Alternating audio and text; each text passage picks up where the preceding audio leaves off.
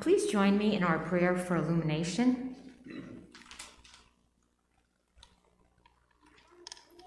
God of mercy, you promise never to break your covenant with us.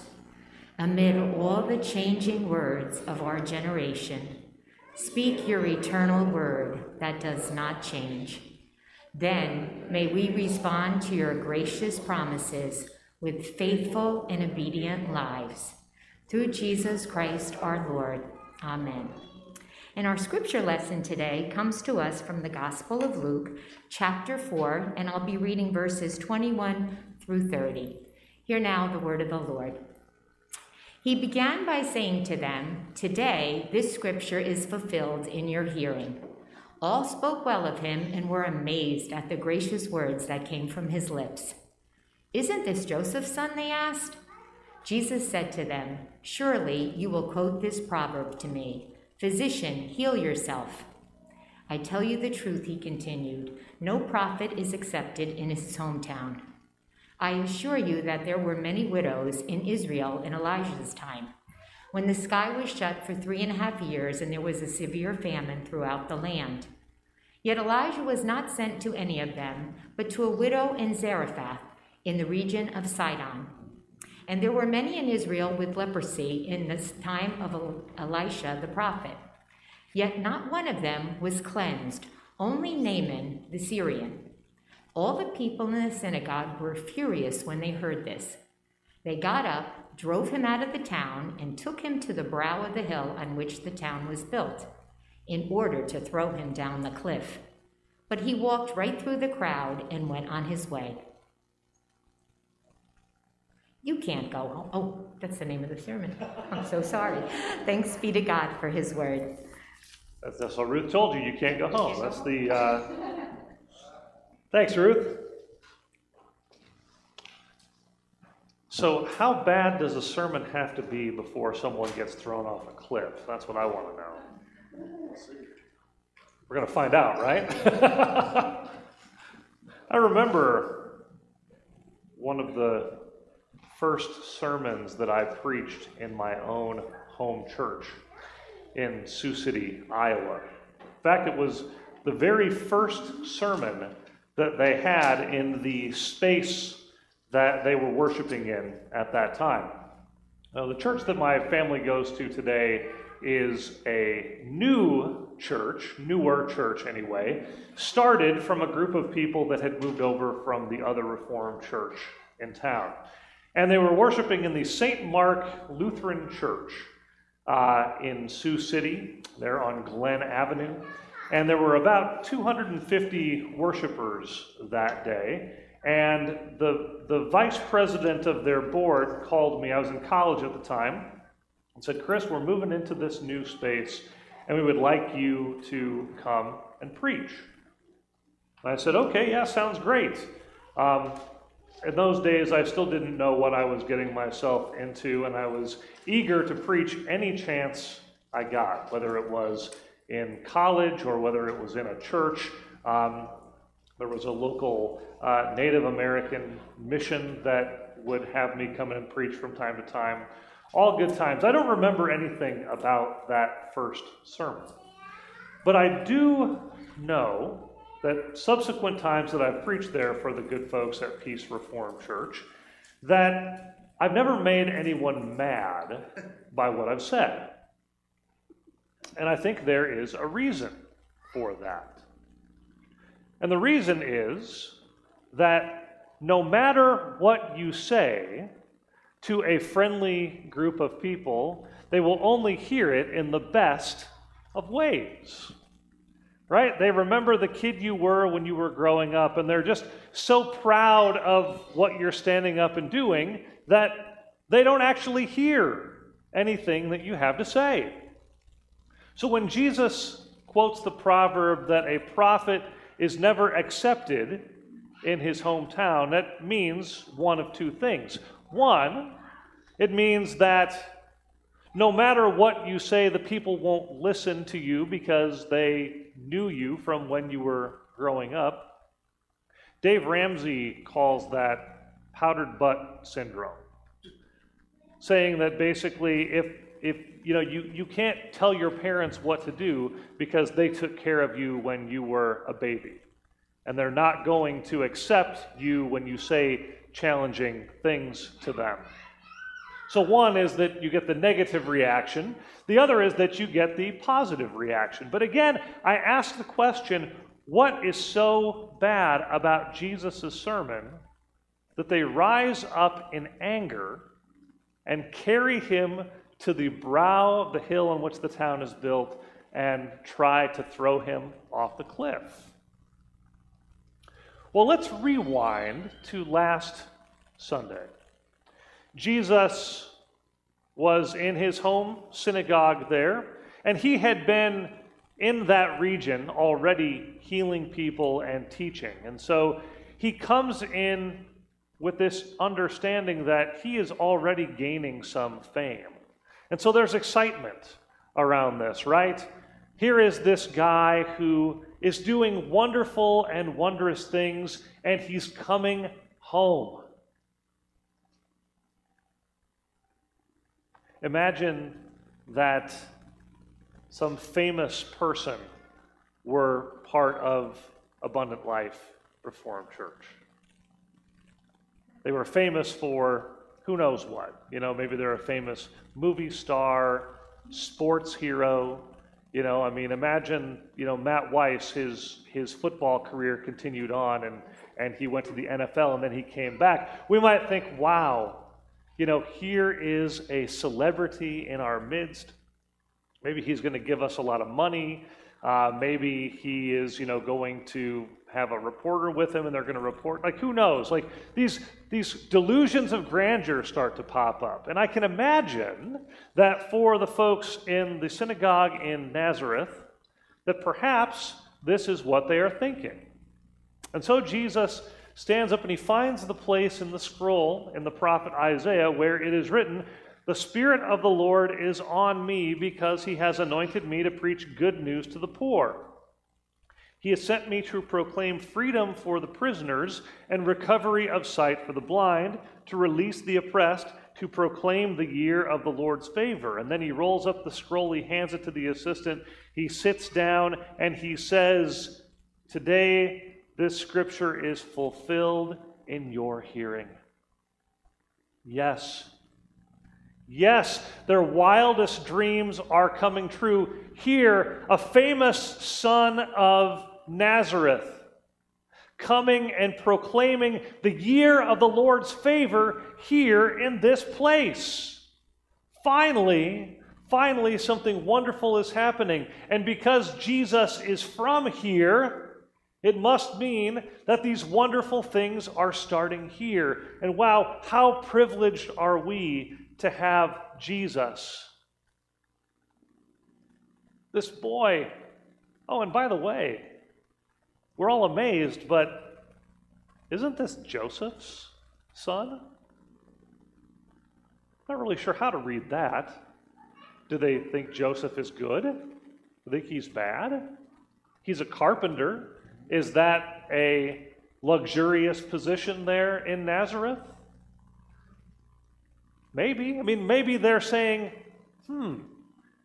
he's saying that Scripture is fulfilled in him, but isn't that Joseph's son? But Jesus seems to see into their hearts by what he says next. "Surely you will quote this proverb to me, 'Physician, heal yourself. Do here in your hometown what we have heard that you did in Capernaum.'" So what did Jesus do in Capernaum? Well, the next part of this passage tells the story of what Jesus had done in Capernaum. He went and he drove out an evil spirit. And amazing things. He heals people. He does these wonderful miracles. And so he believes they are going to say to him, "Do here in your hometown what you have heard that you did, what we've heard that you did in Capernaum. We have sick people here. You could heal them. We have people who have evil spirits, unclean spirits, you could drive them out. I mean, you're from here. So shouldn't you do it here first? They're filled with expectation. They're filled with this sense of privilege. They are privileged to be where they are. And nothing quite bursts our bubbles like when our privileges and expectations are disappointed. And so Jesus says to them, I tell you the truth, no prophet is accepted in his hometown. I assure you that there were many widows in Israel in Elijah's time when the sky was shut for 3.5 years and there was a severe famine throughout the land. Yet Elijah was not sent to any of them, but to a widow in Zarephath in the region of Sidon. And there were many in Israel with leprosy in the time of Elisha the prophet, yet not one of them was cleansed, only Naaman the Syrian. Well-known stories from the history of Israel that talk about the way that God's grace extends to those outside of Israel, which is not a new message. The way that the Israelites are supposed to treat and be with those outside, Gentiles, is well established. There's a place in the temple in Jerusalem that is for the Gentiles. The assumption all along is that Gentiles are included in God's grace. So the problem here is not that Jesus is preaching about how God loves the Gentiles too. That wouldn't be an upsetting message. But what's upsetting to them is the insinuation that Jesus is not going to do any of those things there in that place. We raised you. We supported your father's business. We changed your diapers. We paid for you to go off to school, and this is how you repay us? By saying that all of these wonderful things you've done everywhere else, you're not going to do here. Really? And with that, they pick him up and they carry him to the brow of the hill on which the town is built, and they go to throw him off a cliff. And how does Jesus respond when his own people reject him? How would you respond? Put yourself in Jesus' shoes. You've spoken a message, a true message that you believe to be true, and the people that you love and you trusted have picked you up and started to carry you off. Not in celebration, not Jesus sitting on the shoulders, with a Gatorade bath, to the edge of town to throw you off a cliff. How do you respond? Well, here's what Jesus does. He melts through them. It's like they can't touch him anymore. And he moves through them and he moves off to the next place. He doesn't kick the dust off of his sandals. He doesn't shake his fist at them and say, "You good for nothings." He just quietly moves on to the next place, which I think is a grace-filled response to these folks. He doesn't curse them. He doesn't say that he is going to deny them or deny that he ever knows them ever again. No. He just walks right through the crowd and went on his way. I think there are some things that we as the people of God can learn from this story. I think one of the first things that we can learn is about what privilege is. Privilege gets a lot of news these days, usually accompanied by the word white. Heard no doubt about white privilege. It's a fairly controversial subject. When I was on the General Synod Council, we had some anti-racism training where we did an exercise where everyone stood up. We did this in seminary too, and Bob, you might have done this at New Brunswick as well, where everyone kind of stood on one side of the room. The facilitator read off some statements. You know, I grew up in a two-parent family. I went to college. You know, all these different statements. And if they were true, you took a step forward. And sometimes it got into some uncomfortable situations. Like, I've been stopped by police by just standing where I am, or various things like this. And what became apparent over the course of time is that all of the white folks in the room were standing on one side of the room, and all the folks of color were on the other side. And women and men were displaced from each other. And when you get a sense of that in the room, it's a really powerful experience. And for all of us white-skinned folks, we had a choice to make in that place.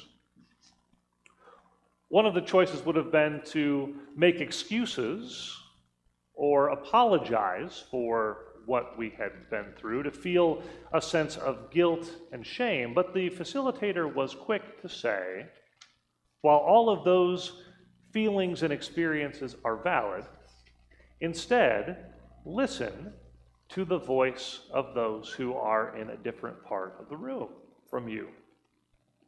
And there were some really powerful expressions of sharing in those kinds of situations. It would be a powerful experience for any group of people to undertake, because regardless of who we are, regardless of our situation in life, we have experienced privilege in one way or another.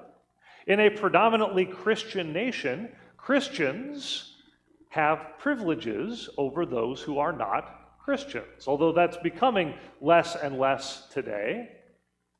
And as Christians, we maybe feel that change.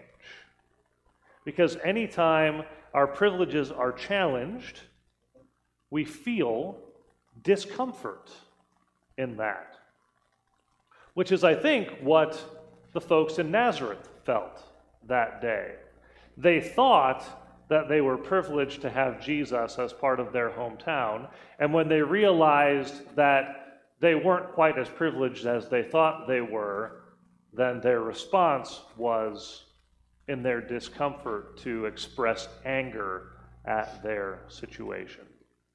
So I think that's one thing that perhaps we could learn from this passage, to try to recognize the ways in which assumptions that we make about who we are as Christians, or whichever socioeconomic classes we find ourselves in, to be cognizant of that, and to listen to the voices of those who perhaps are not from our group. That's one thing that we might learn. I think another thing that we learn from this, though, is how we respond in situations of disagreement.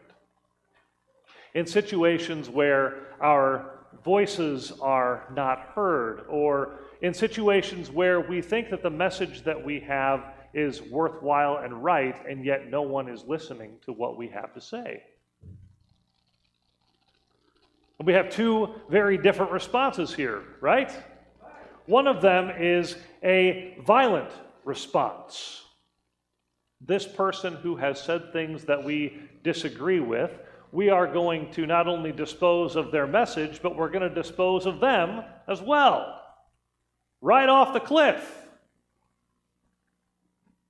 And we find that in our society today, right? People that we grew up with, people that we know very well, that perhaps are in our own families. When they say and do things that we disagree with, we write them off. Perhaps we don't physically injure them, but we have the social equivalent of tossing them off a cliff. But then we have Jesus' response, which is perhaps to give them time. He walks through the crowd and goes on his way. He doesn't curse them. He doesn't cause evil spirits to go into them and for them to trample off the cliff and into the sea like he does to the pigs in a later chapter of this gospel. He doesn't harm them in any way. He doesn't curse them in any way. Instead, he quietly moves through the crowd and goes on his way. And I think there's something faithful about that response. It's hard to do. It's hard to feel ignored. It's hard to just move on without getting that parting blow.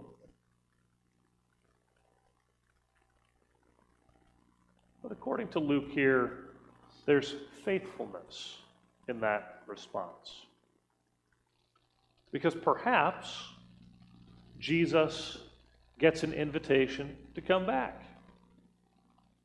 Perhaps there's another opportunity, or perhaps Jesus' disciples will someday be present in the synagogue in Nazareth to tell the story about Jesus and about who he was and about who he is and about what he did for them, even though they wanted to throw him off a cliff.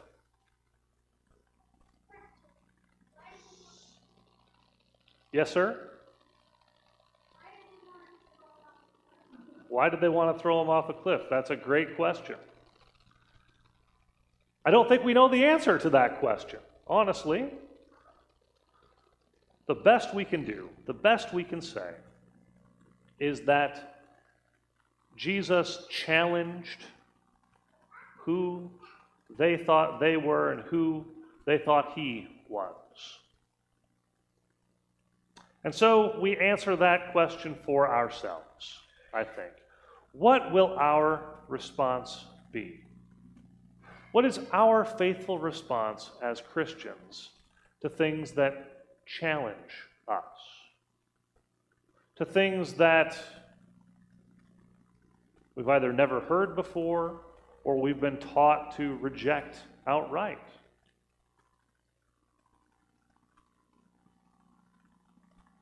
As faithful Christians and as thoughtful Christians, my hope would be that we would stand with Jesus in this and learn from him that sometimes the best thing that you can do is just move along. Just move on. Not with violence, not with anger, not with hatred, but perhaps with the prayer of blessing in our minds.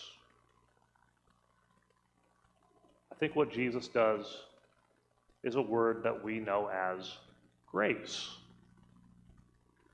And I think it's the same grace that God shows to us when we have angry outbursts, when we go astray from what we are called to be, what we're called to do. The word is grace. A prophet is not accepted in his hometown. So if a son of the church here, a daughter of the church, stands before you to preach, regardless of what they say, don't throw them from the bell tower. Listen to what they have to say. Be happy and excited that God is working in their midst. And If they say something that's challenging, listen, or just walk away that day. Come back the next Sunday, ready to listen for what God has to say that day. Let's bow our heads together in prayer.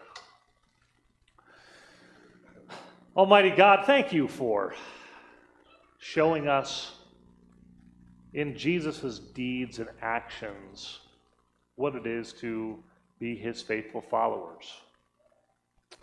And give us the grace, Lord, to extend a sense of understanding to those that perhaps we disagree with, and help us to recognize those ways in which the assumptions that we make about what it is to be your people are perhaps misguided. Teach us a new way to live each day. We ask it in Jesus' name. Amen. If you're able to stand, would you stand with me now as we affirm our faith, the words of the Apostles' Creed. People of God, what do we believe? I believe in God the Father Almighty, maker of heaven and earth, and in Jesus Christ, his only Son, our Lord, who was conceived by the Holy Spirit, born of the Virgin Mary, suffered under Pontius Pilate, was crucified, dead, and buried. He descended into hell. The third day he rose again from the dead. He ascended into heaven and sits on the right hand of God the Father Almighty. From thence he shall come to judge the living and the dead. I believe in the Holy Spirit, the holy universal church, the communion of saints, the forgiveness of sins, the resurrection of the body, and the life everlasting. Amen.